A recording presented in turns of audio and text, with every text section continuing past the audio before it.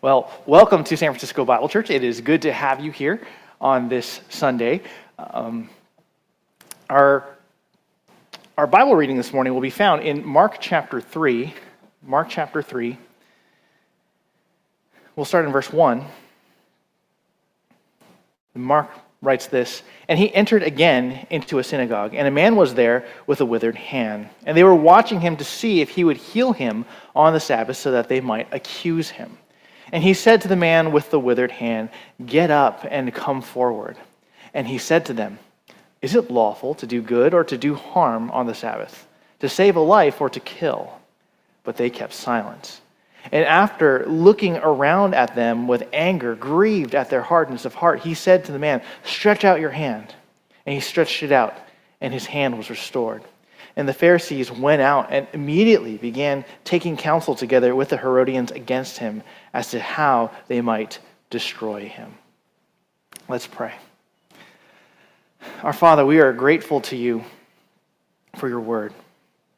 We're grateful that you let us know about yourself and about how we might no longer be guilty of our sins.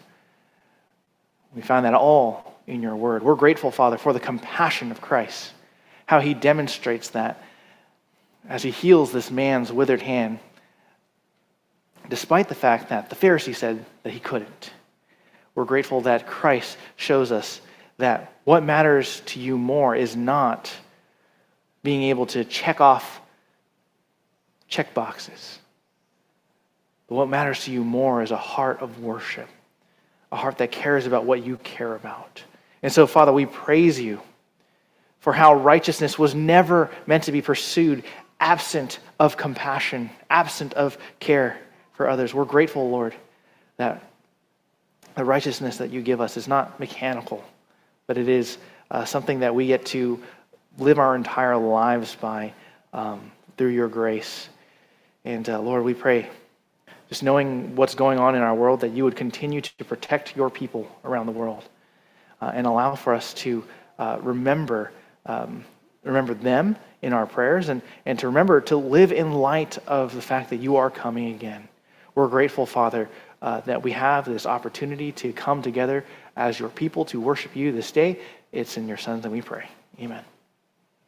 You, Pastor, and again, I want to welcome you to our service. At this time, let's worship the Lord through our announcements. The first announcement is that we're going to have a baptismal service on April the 17th, and we'll be holding it here. That's Easter Sunday. So please mark that off on your calendars.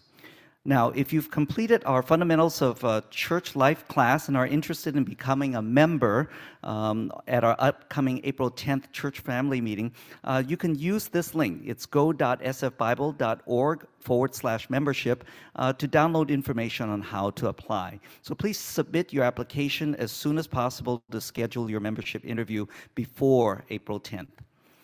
Summer Camp 2022, the online registration is now available. So if you have friends who are interested in a summer day camp for their kids entering kindergarten through 6th grade, please invite them to register for this 2-week event. There's also scholarships available if finances are an issue for SF Bible church members. Serving as volunteers, we are still looking for volunteers to serve at day camp, and there's a 1-week training prior to day camp from June 13th to 17th, and if you'd be able to serve 1 to 3 weeks, or just even a few days, please let Theo Lowe know, and you can email him at his email address. It's going to be found in the bulletin. As far as the Fundamentals of Faith class, it will help you to understand basic biblical truths about Jesus Christ. And the Fundamentals of Church Life class is a prerequisite to becoming a member of SFBC and helps participants understand what it means to be part of a church. So these classes will only be taught in person, and the start will be determined if there's enough interest, and you need to contact Jimmy Ng for that. Now save the date, May 10th. The Master's Chorale will be here at SF Bible.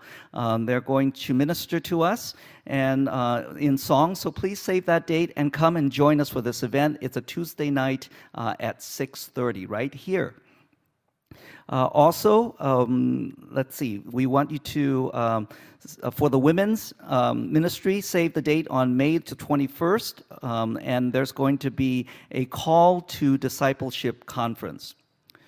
In another conference is the NCT conference, and that's registration is now open. And NCT stands for North Creek Counseling Training, and it's a valuable resource for those who desire to grow in our knowledge and skills in biblical counseling. The fee is only $120 for the sessions in August, September, and October if you sign up now until July 1st. And then lastly, drivers are still needed for Virginia Kwong. It's easy to forget, so sign up to minister to her. And I just want to remind you all to look at the bulletin yourself to get all of the details. At this time, I'd like for us to stand and let's worship the Lord together in song.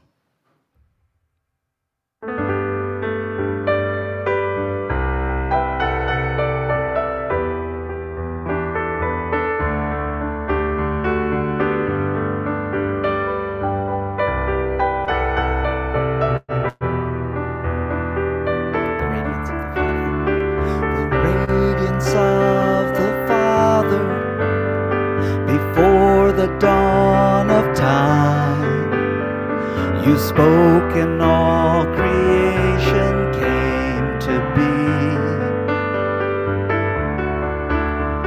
The molecules and planets reveal your great design, and everyone was made so we could see,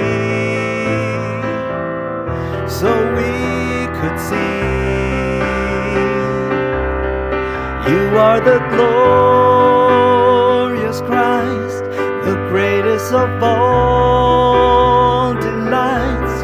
Your power is unequaled, your love beyond all heights. No greater sacrifice than when you laid down your life. We join the song of angels who praise you day and night. Glorious Christ.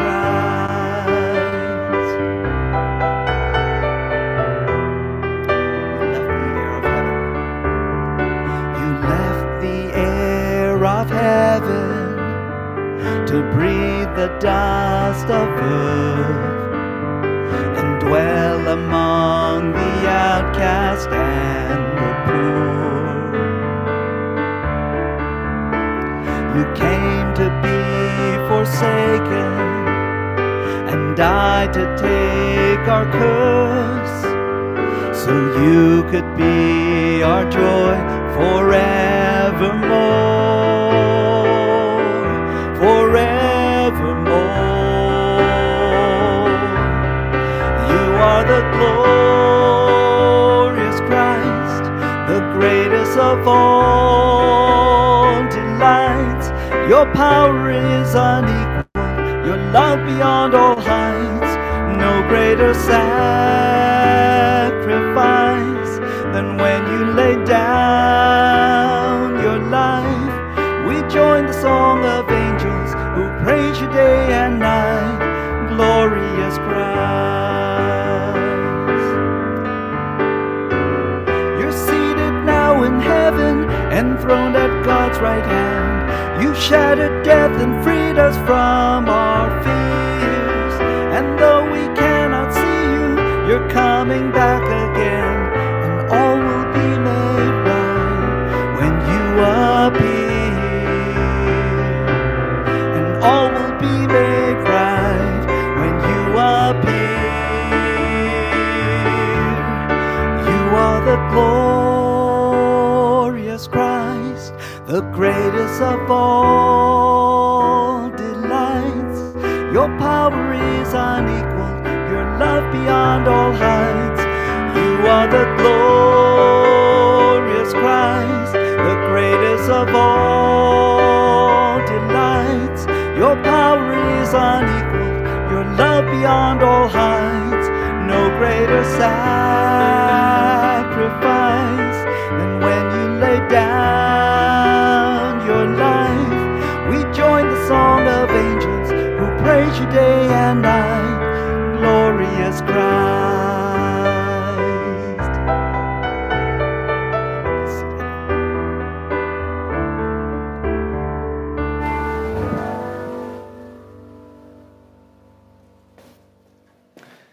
We now come to the part of our service where we observe our offering. And as we do so, I would like to turn our attention to Psalm 51.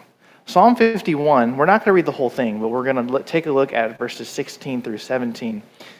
David writes this, "For you do not delight in sacrifice, otherwise I would give it. You are not pleased with burnt offering. The sacrifices of God are a broken spirit, a broken and a contrite heart, O God, you will not despise." Now, when David writes this, he's not at all saying like, oh, well, the Old Testament system, that doesn't matter. Who cares about sacrifices? God put it there for no reason.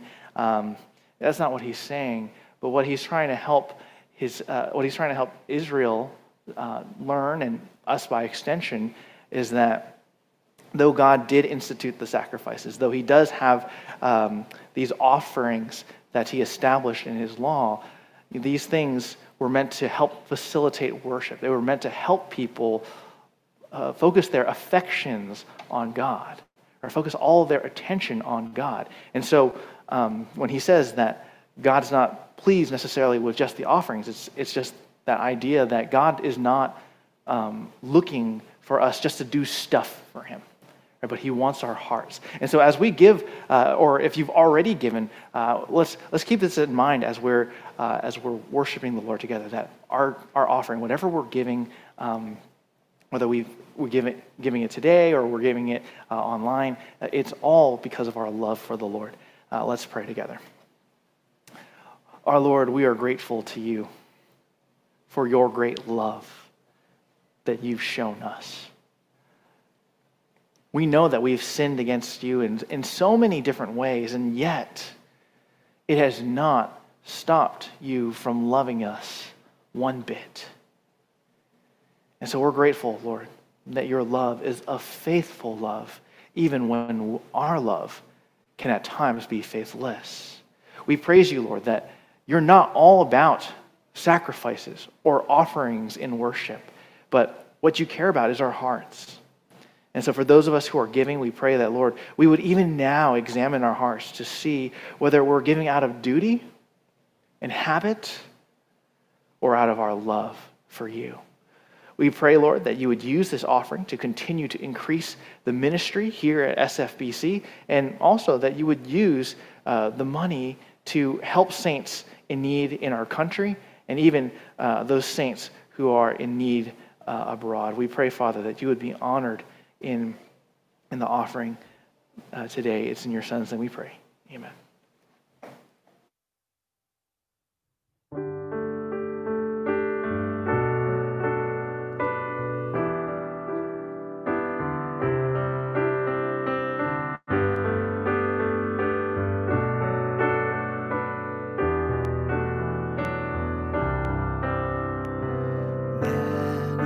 Sorrows, what a name for the Son of God who came, ruined sinners to reclaim.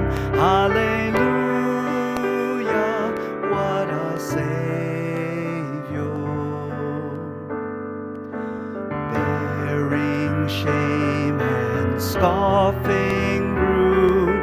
In my place condemned he stood, sealed my pardon with his blood. Hallelujah, what a Savior. Guilty, vile, and helpless we, spotless Lamb of God was he, full atonement can it be? Hallelujah, what a Savior. Lifted up was he to die, it is finished was his cry. Now in heaven exalted high, hallelujah,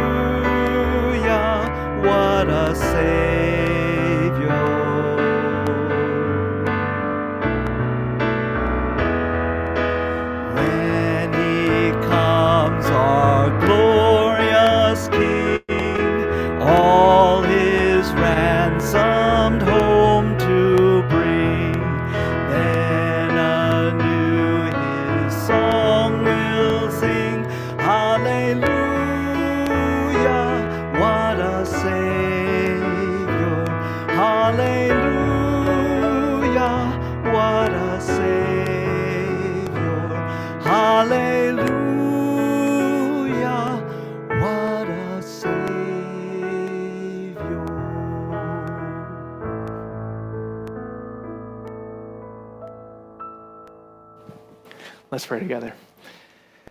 Our Father, we are grateful for our glorious Savior, Jesus Christ. We're grateful for the fact that he came to this earth to live the life that we could not live, so that when he died on the cross in our place as a sacrifice, not just for one person's sin or two people's sin, but for the sin of all who would believe. We're grateful, Father, for just this immense sacrifice that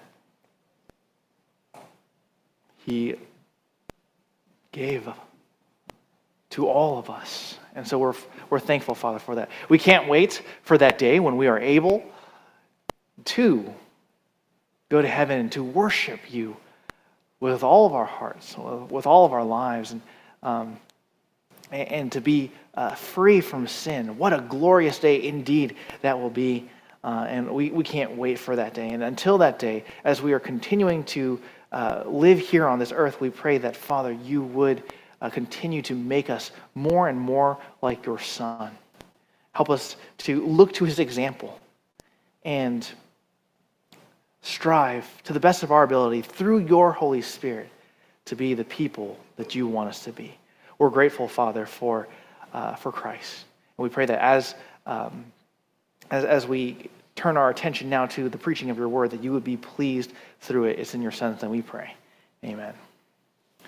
Well, welcome again to SFBC, San Francisco Bible Church. We're grateful to have you with us today. I have the privilege to bring the word of God to you and to spend time with you all in fellowship over the word.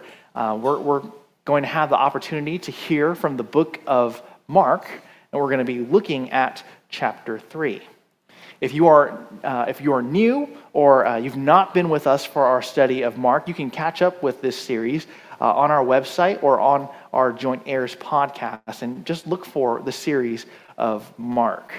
But if you have your Bibles with you, please turn with me to the book of Mark, chapter 3, and we're going to read from our text today. Okay, Mark chapter 3. And we're going to look at verses 7 through 12. Mark 3, verses 7 through 12. And Jesus withdrew to the sea with his disciples, and a great multitude from Galilee followed, and from Judea, and from Jerusalem, and from Idumea, and beyond the Jordan, and the vicinity of Tyre and Sidon. A great number of people heard of all that he was doing and came to him. And he told his disciples that a boat should stand ready for him because of the crowd, so that they would not crowd him. For he had healed many, with the result that all those who had afflictions pressed around him in order to touch him. And whenever the unclean spirits were seeing him, they would fall down before him and cry out, saying, "You are the Son of God." And he earnestly warned them not to tell who he was. Let's pray again. Father, we pray that you would be pleased through the preaching of your word, that you would give us understanding, that you would help us to just learn what you want us to learn and have soft hearts so that we can be your people. It's in your Son's name we pray. Amen. Well, every single person who has ever lived has some pride in their lives. We all have some sense of pride in our lives. The things which inflame the pride of people varies from person to person. Right? But a common denominator that can inflame pride for many people is praise. And when you're praised, doesn't that make you feel good? Right? It makes you feel nice and warm. It makes you feel like you're doing something right. Now, not every single person in the world is a people pleaser, but there's always an extra measure of pride that we can feel when certain people praise us. And when certain people praise us, people that we look up to, people that we respect, or perhaps it's our parents, whoever it might be that we respect, that we desire their approval, right? When they're pleased with us, it's kind of like, oh, okay, like I did pretty well for myself. And you see, when that praise increases, it's really hard to stay humble, isn't it? Right? It's really hard to remain humble. Think about some of our celebrities of the day. Right? Many a humble actor, actress, athlete, or whatever other kind of celebrity there is, has gone from humble to arrogant and then prideful. Right? So many have done this that the media is always happy, almost shocked when they meet someone who has celebrity status and they're humble and they're down to earth and they're like, wow, who would have thought a humble celebrity, a good-natured person, someone who's down to earth, someone who's relatable. Now, this tendency towards pride affects the majority of us, but our Savior was not this way. As his reputation and fame grew, he remained the same person. He was still the sinless Son of God who stood up for what was right, who stood up for the honor of God, yet still had compassion on those who were in need. And while he certainly would have been right to try and win the people over to himself, since, after all, he was God, he is the Son of God, he never forgot his role and he never forgot his purpose. He never forgot that though he was rightfully a king, he was also sent to serve. And that's the theme of Mark, right? Messiah, the servant. Jesus, the servant. He was here to serve God, the Father, to accomplish his purposes here on earth, but he was also here to serve the people to whom God sent him. And Jesus, he could have come to this earth flaunting his godhood to the people and demanding worship and respect. We've seen that in movies, right? I am a god, I deserve worship. We've seen people do that and flaunt their authority, but that's not what Jesus did. Right? He continued throughout his life, throughout his ministry, to prove himself to be the humble Son of God who was committed above all else to serving God the Father. In our passage today, we're going to observe two demonstrations of Jesus' humble commitment to honor God the Father, even as his popularity grew. We're going to see this first in the commitment to gospel proclamation, and second, in the commitment to the Father's plan. So we're going to see the commitment to gospel proclamation and the commitment to the Father's plan. First, the commitment to gospel proclamation. Verses 7 through 8. And Jesus withdrew to the sea with his disciples, and a great multitude from Galilee followed, and from Judea, and from Jerusalem, and from Idumea, and beyond the Jordan, and the vicinity of Tyre and Sidon. A great number of people heard of all that he was doing and came to him. You see, in verse 6, right, where we left off last time, the Pharisees and the Herodians, two unlikely partners, decided to work together to find a way to kill Jesus. And all of a sudden, here in verse 7, Mark tells us that Jesus withdrew to the sea. It seems like this might be a reaction to the Pharisees, but how can we know for sure? Right? We don't want to read into it. We want to make sure that if we're going to say that he withdrew in reaction to the Pharisees, that we're right. So how do we know for sure? Well, Matthew is actually really helpful for us here because he tells us in Matthew 12:15 that Jesus was aware of their plot, and he withdrew from them accordingly. He was aware of the Pharisees and the Herodians' plot to kill him, or to take his life from him. And so, because it wasn't time yet, he withdrew. He withdrew. God the Father, again, allows Jesus to know what others are thinking so that the mission that he sent Jesus on can continue. Yes, Jesus would eventually be betrayed and killed by the very people that he was sent to save, but now is not that time. Right, so, returning to Mark 3, Jesus withdraws to the sea. Now, Jesus' withdrawal to the sea might seem a little strange, because he was in Capernaum, likely, when he entered the synagogue and healed the man with the withered hand. And as you can see on the map that we're going to put up on the screen, Capernaum is right towards that northern edge of the Sea of Galilee. Right, so what does Mark mean when he says he withdrew to the sea? Because he was basically already there.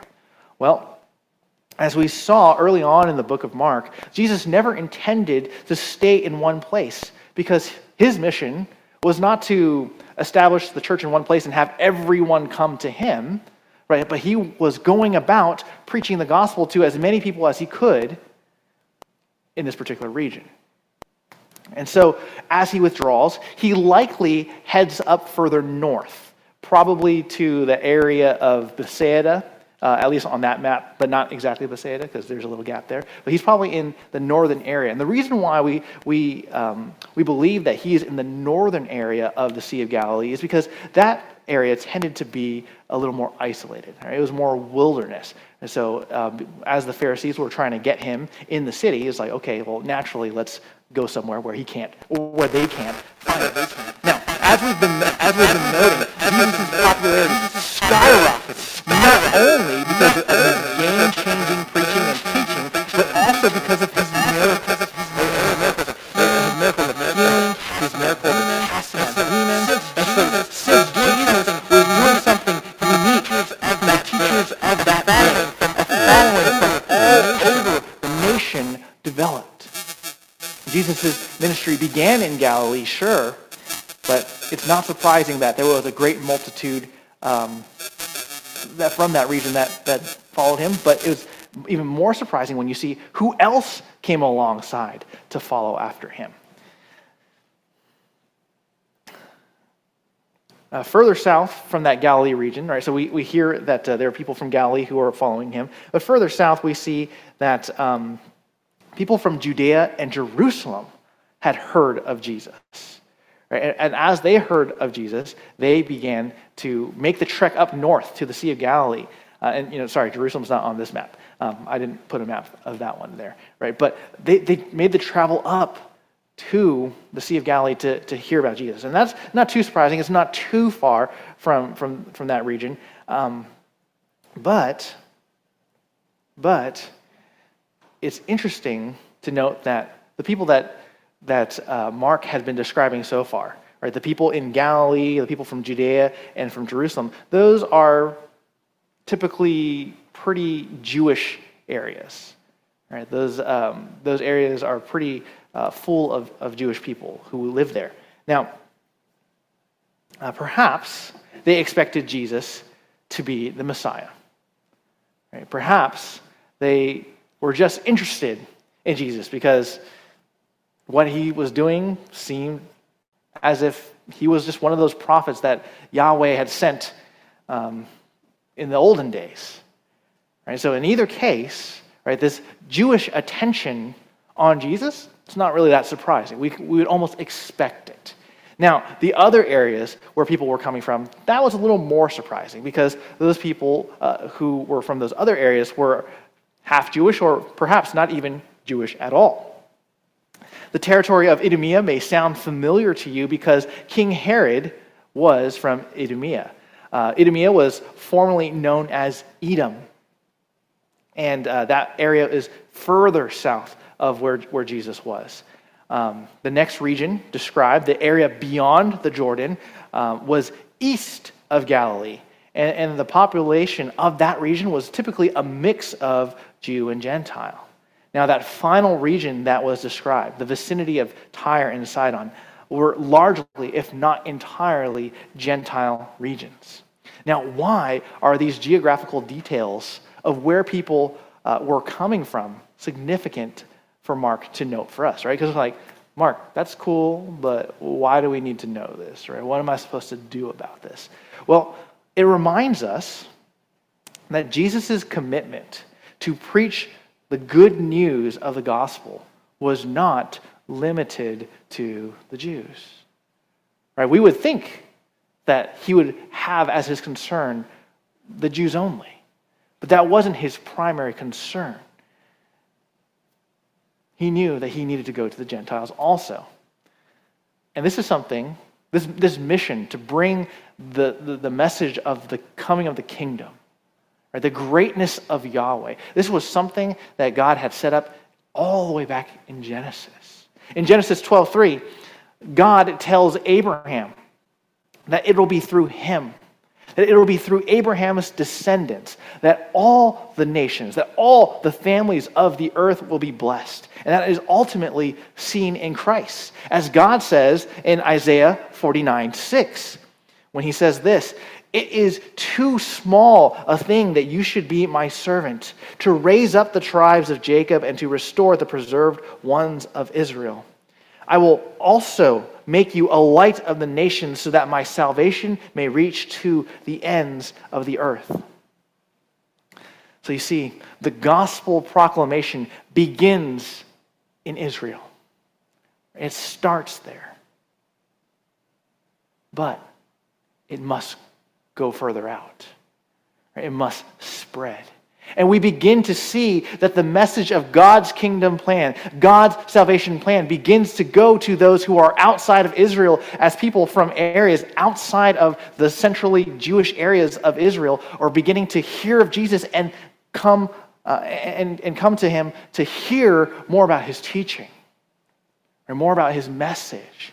And you see, this is something that ought to cause us to be incredibly grateful, because without this crucial step, Jesus preaching to those who are outside of Jewish areas, you and I would not have had the chance,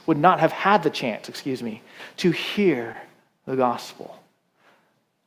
But praise be to God that Jesus understood the mission. He didn't let himself get comfortable and say, you know what, I'm just going to camp here. I'm just going to preach to the ones who I share a culture with, the people who look like me, who talk like me. Right? Praise God that he didn't do that.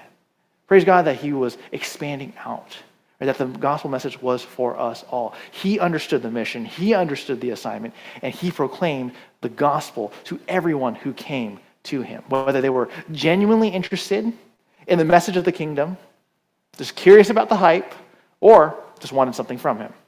It doesn't matter what they wanted, he was going to preach the gospel to them. Now, the fact that this mixed crowd of people who came with various interests was incredibly large is seen to us in the next few verses, verses 9 and 10. "And he told his disciples that a boat should stand ready for him because of the crowd, so that they would not crowd him.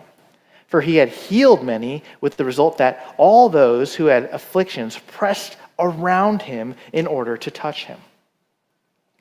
So Jesus, he withdraws from the city, he goes into the wilderness, and even going into the wilderness is not enough to get the people off him. Right? If you're claustrophobic and or if you're an introvert, like, this is a nightmare. Right? To have people just like constantly coming to you, wanting to get closer to you, right? It's just like, dude, leave me alone. And there are so many people trying to press in on Jesus that he told his disciples, like, hey, can you guys get me a boat so that I can preach to people from the sea? Right, so I have some space so that I can just focus on preaching. You see, his greatest concern was the preaching of the message of the kingdom, so that the people would hear that message, that they would repent of their sins, and that they would return to God the Father. That was his goal. That was his primary concern. But many of them were primarily interested in being healed from their afflictions. Though God allowed for people to be healed through Jesus, it doesn't mean that his power of healing was constantly flowing through him. Right? It's like if you had a cut, and you're walking through the wilderness and Jesus is right there, and you're like, hey, Jesus, and you slap him on the back. You're like, oh, hey, cool, my cut's healed. Right? It's not like that, okay? But you see, people knew that Jesus did have the power of healing, that he could heal through touch.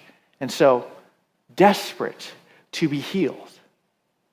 They pressed in, wanting to touch Jesus, hoping to be healed. Or we even know, there was that lady with the issue of the flow of blood, right? She believed in her mind, believed with all her heart that all she needed to do was just touch the hem of Jesus' robe. And if she was able to do that, she'd be healed. Right, that's incredible. Right? Jesus' healing power is incredible. Even with modern medicine, there are plenty of people who would jump at the opportunity to be healed in an instant simply by just touching Jesus. Right? Not only is it free, right, which is probably the most important part for a lot of us, right? But not only is it free, but it's instantaneous. Right? You don't have to wait for things to heal. There's no need for stitches. There is no need for rehab. It's instantaneous healing. Or who wouldn't want that? Think about it from Jesus' part, though. He could have tried to profit from it if he wanted to. Right? All these people were coming in, seeking him out. And even if he was burnt out from all these people trying to see him, there could have easily been a sense of pride that developed because, hey, the people are here to see me. But see, Jesus didn't care about popularity. He didn't care about his reputation as a healer. Jesus did come to do good to people, but doing good was not his primary motivation. Now, he certainly could have done a lot of good, a lot more good. He perhaps could have even changed the entire world while he was here during his first coming.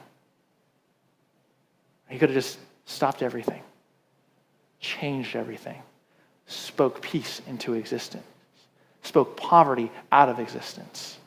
He could have met everyone's felt needs. He could have took care of everybody so nobody was wanting. But that wasn't the plan. That wasn't God's plan. It's not supposed to happen at this time. God's focus is not on meeting our felt needs or even our wants. He's trying to address our greatest need. Right? And at that time, the greatest need, actually even now, right, the greatest need that any person has is the forgiveness of sin. Right? To be made right with God. Because in the end, whether you're rich, whether you're poor, whether you have much, whether you have little, whether you're healthy, whether you're broken, right, at the end of the day, we all still go to the grave. And we have to answer to the Lord for whether we believed in him or not. So God's focus was not just on making people happy and comfortable while they were on their way to hell. His goal was to give them what they most desperately needed, which was salvation. Right? And his goal wasn't just Israel. He wanted to bring salvation to the whole world so that all the families of the earth can receive that ultimate blessing, the forgiveness of sins through Abraham's ultimate offspring, Jesus. And so, Jesus wasn't here for himself or to establish something for himself. He was here to proclaim the gospel to the crowds so that they may be saved. And so that after they're saved, they can go out to other people and proclaim to them the need to repent also. Now, of course, ultimately, we know that Jesus also needed to die on the cross in order to pay for all sin once for all. But he doesn't get there if he doesn't first proclaim the gospel here. You can't skip steps. There are no cheat codes to help you skip levels.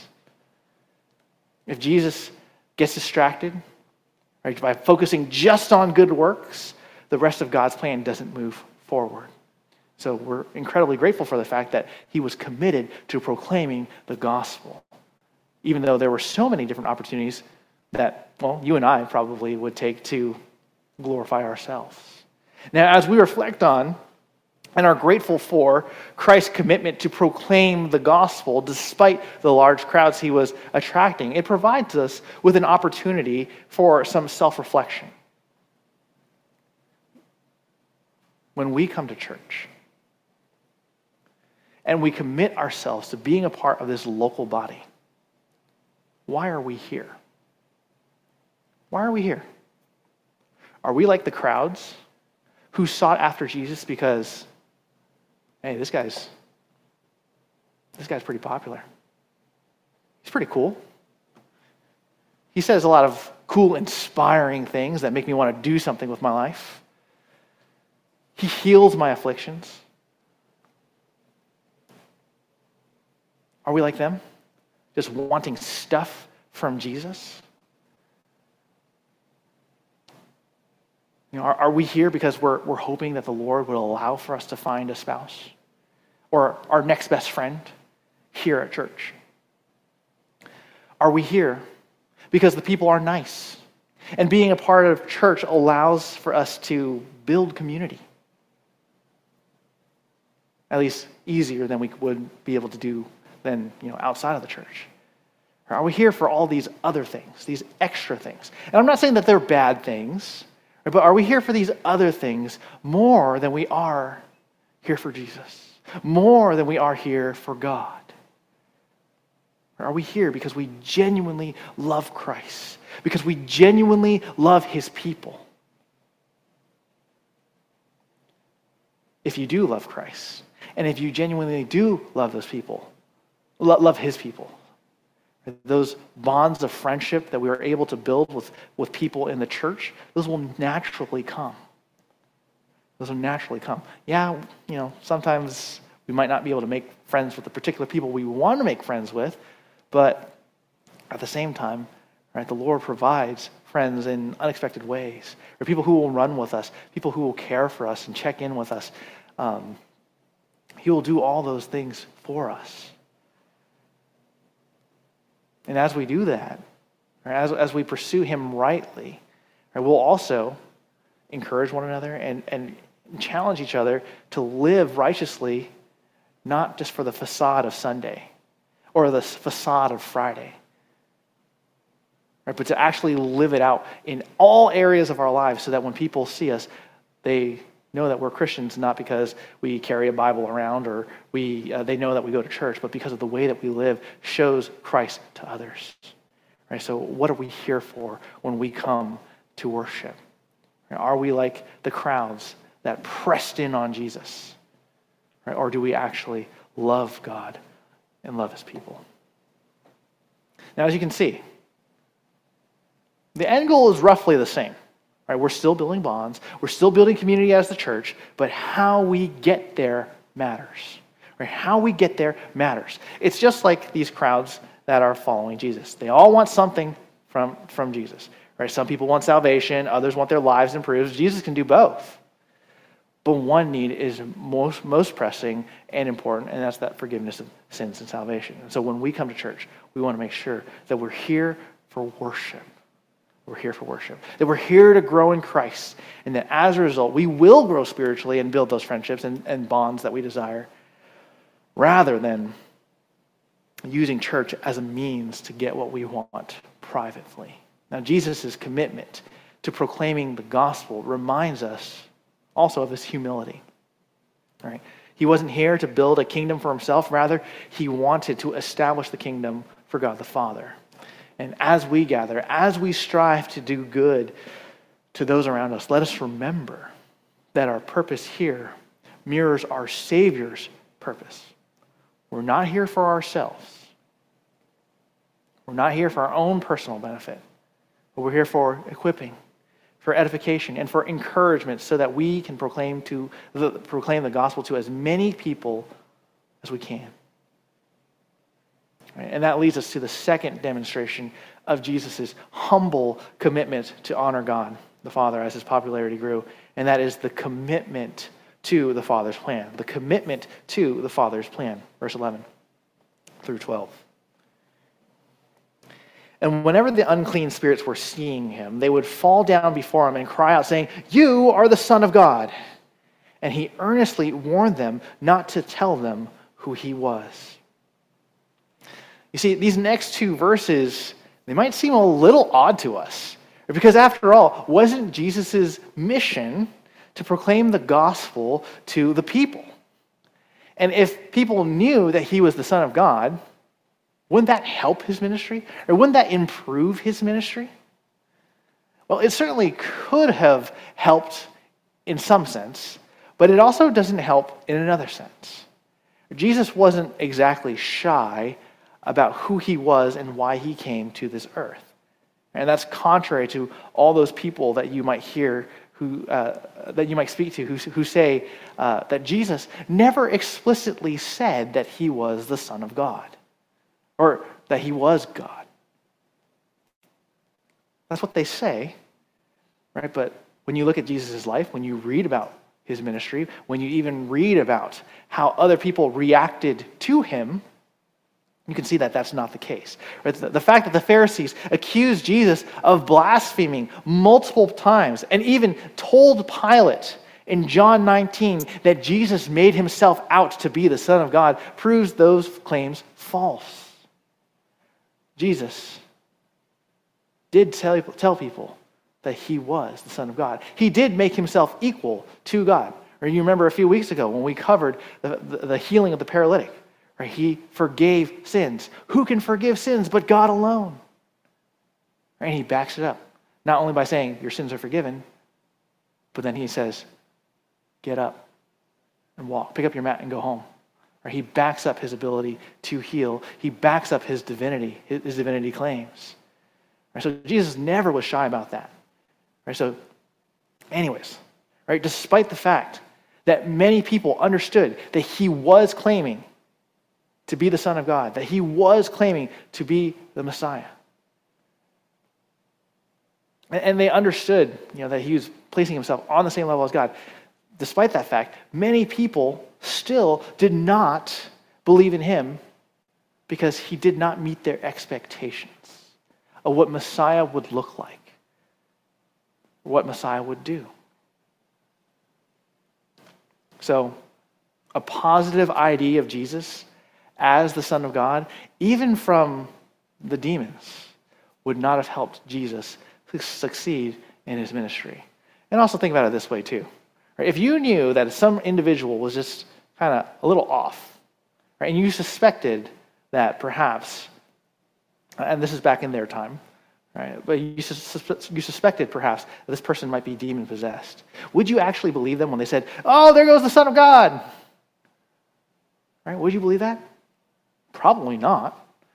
Right? So a positive idea of Jesus as the Son of God, even from demons, wouldn't have amounted to much.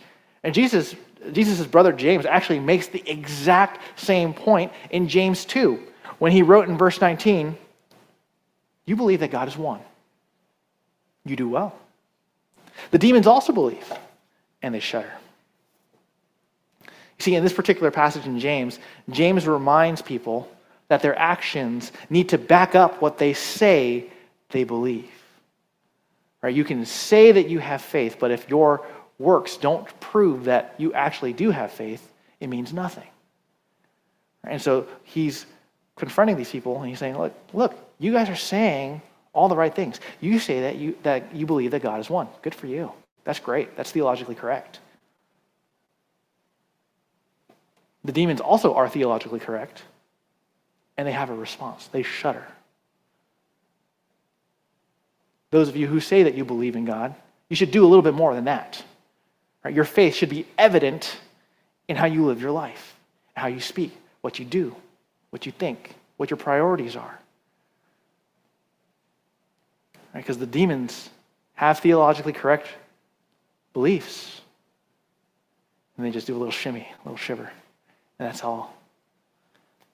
Now, how does that relate to Mark 3? Well, back to Mark 3, right, we have these people who are demon-possessed, cowering in fear when they see Jesus because they know who he is. Or they are falling down before him, presumably on their face, and they're scared. They're scared. They're afraid that he's going to judge them. They're afraid that he's going to do something to them that will prevent them from being able to do whatever they want to do. But you'll notice their acknowledgement doesn't do a thing. Their acknowledgement doesn't do a thing.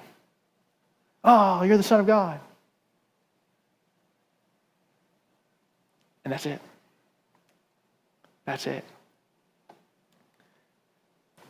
As we see Jesus' warning to these unclean spirits in verse 12, not to tell others who he was.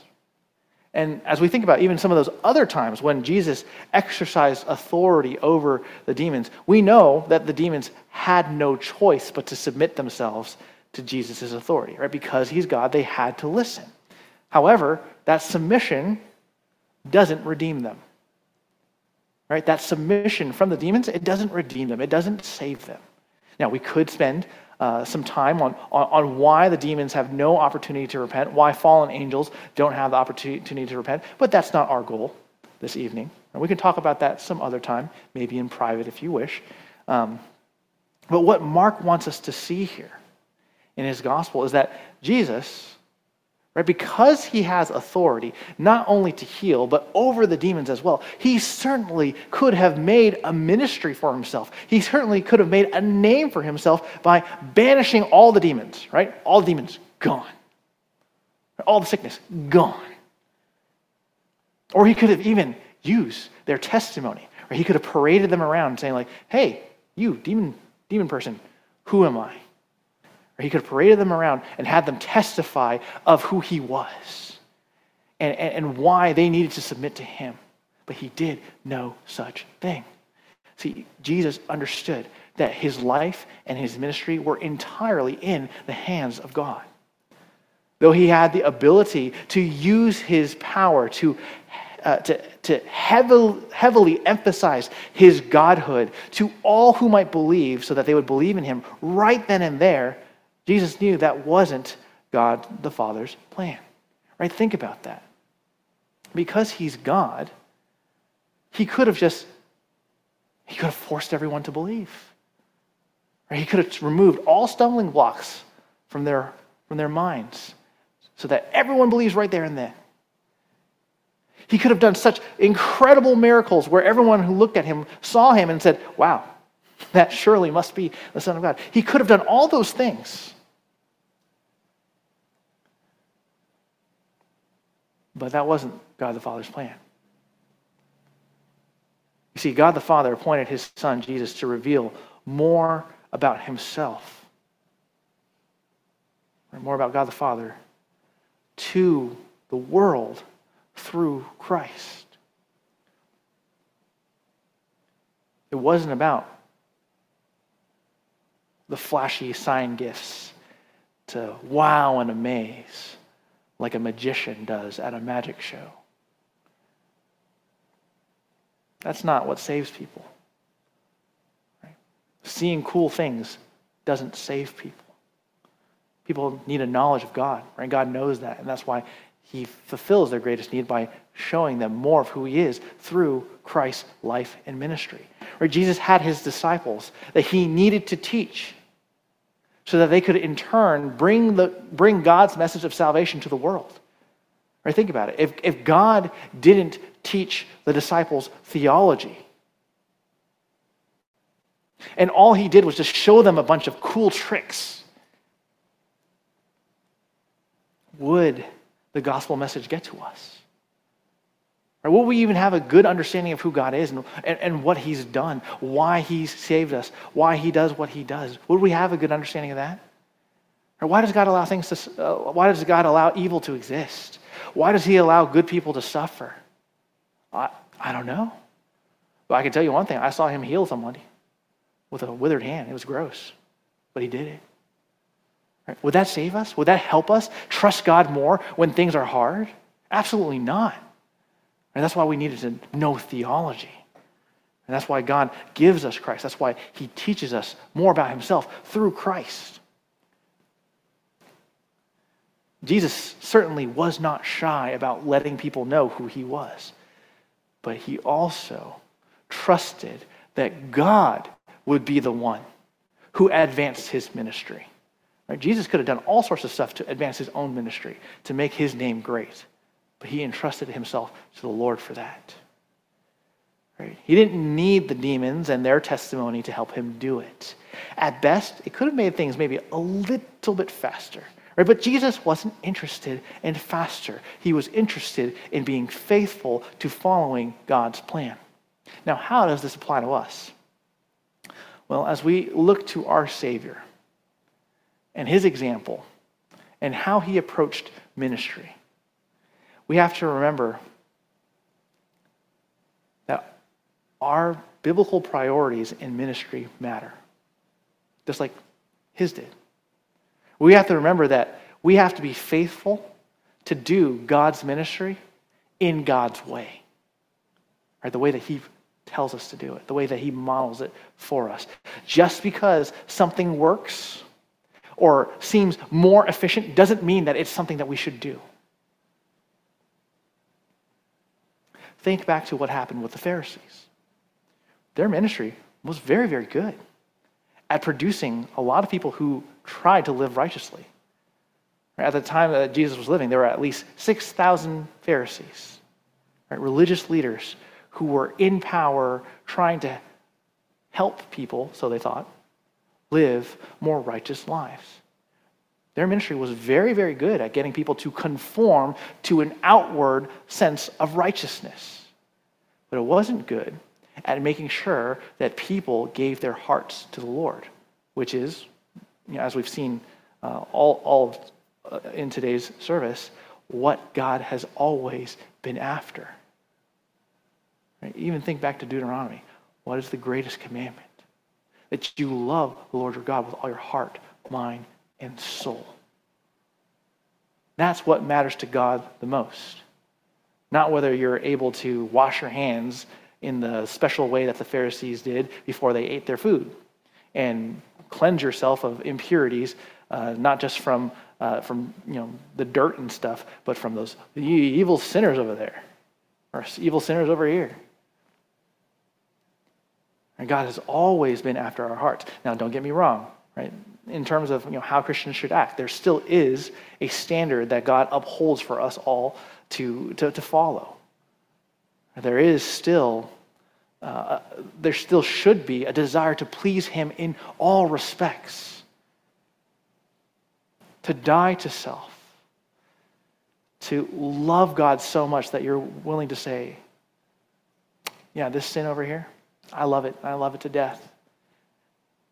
It entertains me greatly. It defines who I am.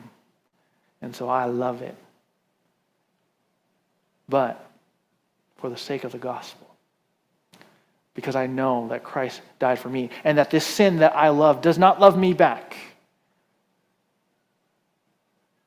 but desires to lead me away from God the Father so that I might die. Because of that, I seek to die to myself, to love God with all my heart, all my soul, all my mind, all my strength, so that I can say, yes, God is better. Yes, God is worth it. Right? This sin that so desperately seeks my attention and seeks to lure me away from the Lord is nothing. It's nothing.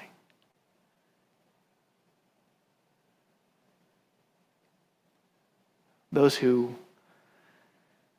really know who God is, who have really experienced the joy that comes with following after Him and being free from the guilt that committing sin and loving sin produces in our own hearts. Those are the ones who can say truly and without any sense of irony, come, taste and see that the Lord is good.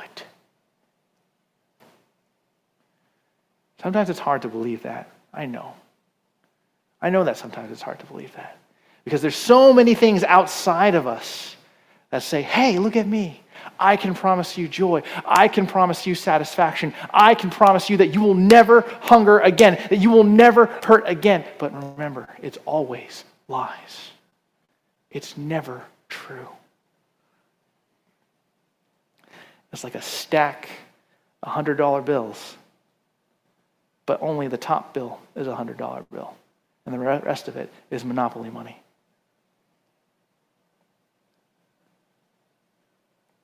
Taste and see that the Lord is good. He is the only one worth pursuing, the only one worth worshiping. And so when we want to advance the kingdom, we don't do things our way or in the way that seems most fit to or right to us. We want to do it God's way. We want to be pleasing to Him. Now, I'm not saying, okay, don't hear me say that we're not wanting to grow, we're not wanting to change. And I'm not saying that we shouldn't try and learn from other people's successes and their failures, but I just want to remind us all that if we're loving Jesus and we're just being faithful, then our ministry doesn't need to be profound. It doesn't need to look like another ministry that we've experienced or been in. We don't need to change the game or come up with a way to be more relevant to the people around us. Sure, we can improve in areas where we can do better, right? In areas that we know are weak. We can certainly make our improvements. We can make changes where it is appropriate, but our focus should never cease to be faithfully teaching God's word and encouraging His people to be changed by it and to live by it too. Again, please don't hear me say that I don't want for us to change or that we don't want to hear any ideas about how we can improve. We definitely want to hear those things. But all I'm saying is that though it is certainly good for us to be challenged in terms of how we do ministry and to think about why we do what we do. And by the way, I love having those conversations, right? But we can never leave our primary responsibility to be faithful, like our Savior was faithful to the Father's mission. Right? What does God the Father want for us to do? Or what has He commanded us to do through Christ? To make disciples of all nations by faithfully teaching all that Christ has commanded and encouraging those who hear all that Christ has commanded to actually do it. Right? Not just to hear it and be like, cool, thanks, Jesus, I'm encouraged, and move on with life, right? But to actually live it out. God is primarily concerned with faithfulness to Him and His word. So let us strive together to make that our priority in our ministry, just as our Savior did. So, in conclusion, today, Mark showed us how Jesus' ministry continued following that looming threat of the Pharisees and Herodians' plot. And though Jesus' life was threatened, his popularity among the people, it continued to grow. And despite this growth in popularity, Jesus never forgot why God the Father sent him to this earth. He wasn't here to increase his own glory and fame. He was here to glorify his Father who sent him. And Jesus ultimately demonstrated this was the priority of his life and ministry as he humbly committed himself to gospel proclamation and to accomplishing the Father's plan. Now, it certainly can be tough to wait upon the Lord, especially when we want to glorify God through excellence in our ministries and in our lives, and yet it's comforting, right? It's comforting and liberating to know that God doesn't necessarily want innovation or efficiency, although those things are certainly good. But rather, what matters to God the most is that we are faithful with what we have and that we're faithful with where He's placed us now. Right? So as we consider what God will have us learn today, let us strive to humbly do our best to please Him with all of our lives. Now, for those of you who would wish to discuss this sermon later, I just have some discussion questions for you to consider. This will be up on the screen for you for a while. We can bring it back later so that you can get it. But let's pray. Our Father, as we look at the life and the ministry of our Lord and Savior Jesus Christ, as we saw him minister to the crowds of people, as we saw him demonstrate his authority over sickness and his authority over the demons, we saw that he never once lost sight of why you sent him to this earth. That you sent him here to preach the gospel,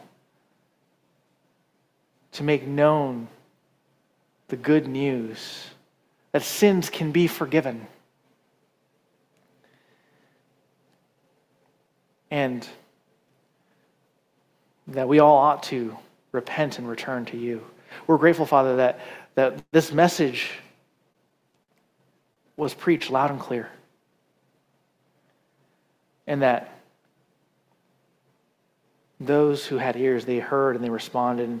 And we pray, Father, for people this day, that, Lord, we would do the same.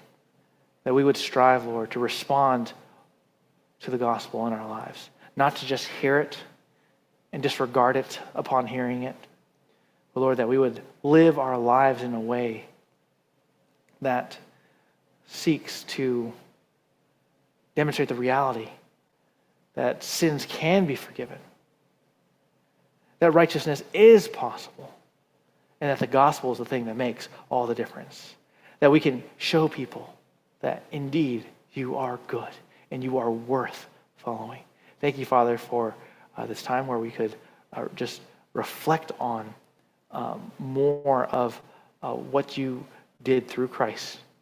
In your Son's name we pray. Amen. Thank you, Pastor. Let's stand and sing in response to the message.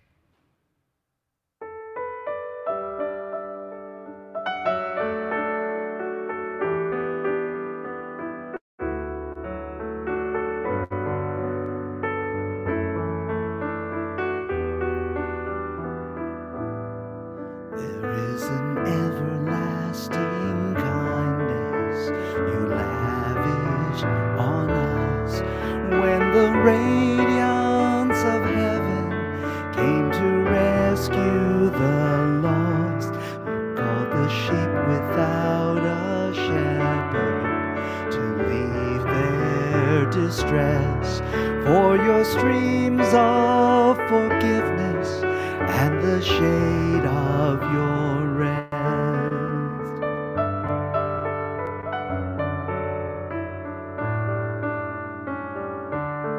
And with compassion for the hurting, you reached out your hand as the lame ran to meet you and the dead breathed again. You saw behind the eyes of sorrow and shared in our tears, heard the sigh of the weary, let the children draw near.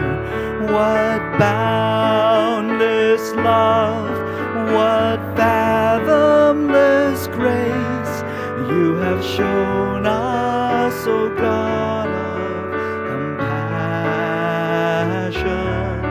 Each day we live an offering of praise as we show to the world your compassion.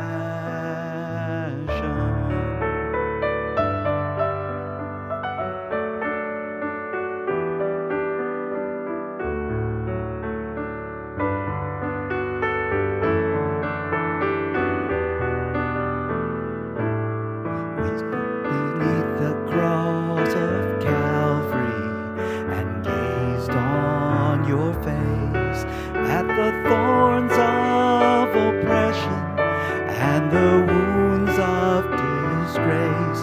For surely you have borne our suffering and carried our grief as you pardoned the scoffer and showed grace to the thief.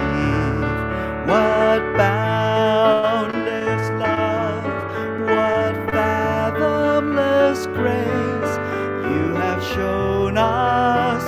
God of compassion.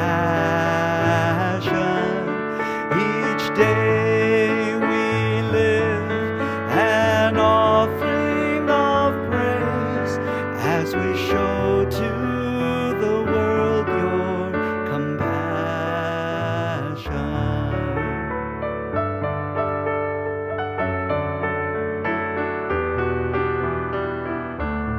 How beautiful the feet that carry this gospel of peace to the fields of injustice, to the valleys of need, to be a voice of hope and healing, to answer the cries of the hungry and helpless with the mercy of Christ.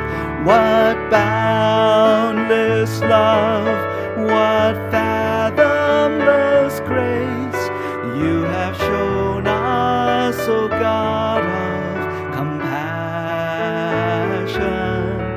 Each day we live an offering of praise as we show to the world your compassion. What boundless love, what fathomless grace you have shown us, O God of compassion. Each day we live an offering of praise as we show to the world your compassion.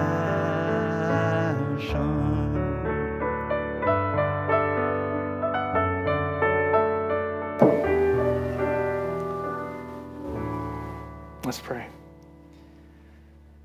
Lord, as we consider your boundless love and your fathomless grace, we pray, Lord, that would be enough for us as we consider whether it is worth it to follow Christ. He has shown us in his ministry his deity. He has shown us his goodness, his worthiness to be praised. And so we pray, Lord, as we consider him, as we consider the servant king, and his humility, we pray, Lord, that you would help us to love him more and to strive to be like him in our lives as well. We're grateful, Father, for Christ. We pray that you would make us more like him. It's in his name we pray. Amen. You may be seated. Well, thank you for joining us for our service today. We are grateful to have you with us. Have a blessed week.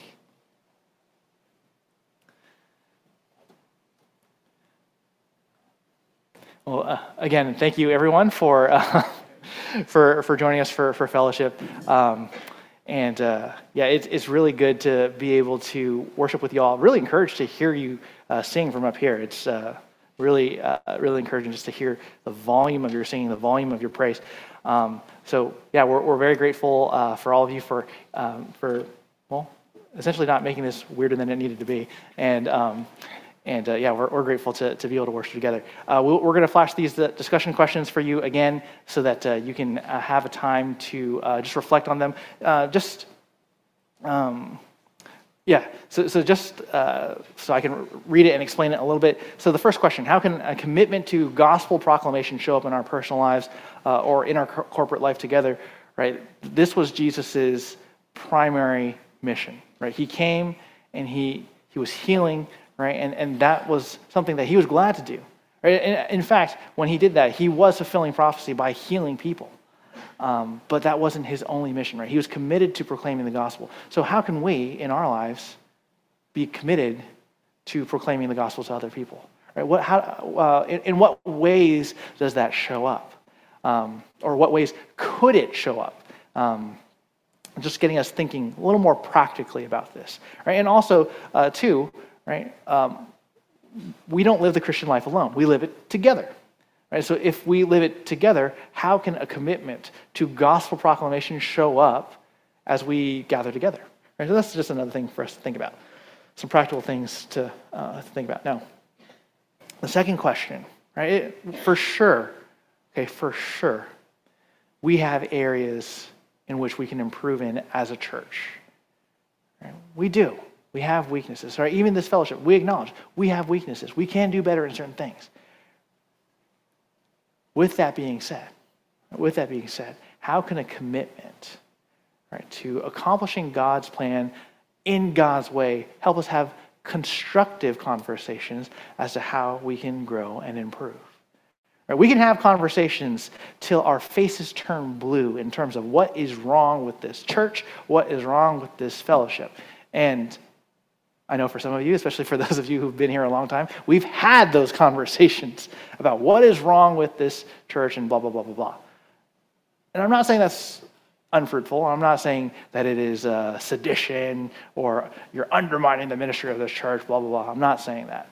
But what I am saying is, okay, sure, we have our weaknesses, right? But if we know what God wants for this church, right? If we know the means by which we can do that, right? The proper means by which we can do that, how can we begin to have productive conversations that's not just, in a sense, sanctified complaining about what we see, but how can we think about spurring each other on towards love and good deeds? Right, so that's kind of like the aim of this question. It's not to at all like kick at any, thoughts about like, oh, what can we do better? And that's not appropriate. I'm not saying that at all. But it's like, how can we think about this in terms of like productive conversation, using God's means to help us grow? So those are the thoughts behind these questions. Hopefully that's clear.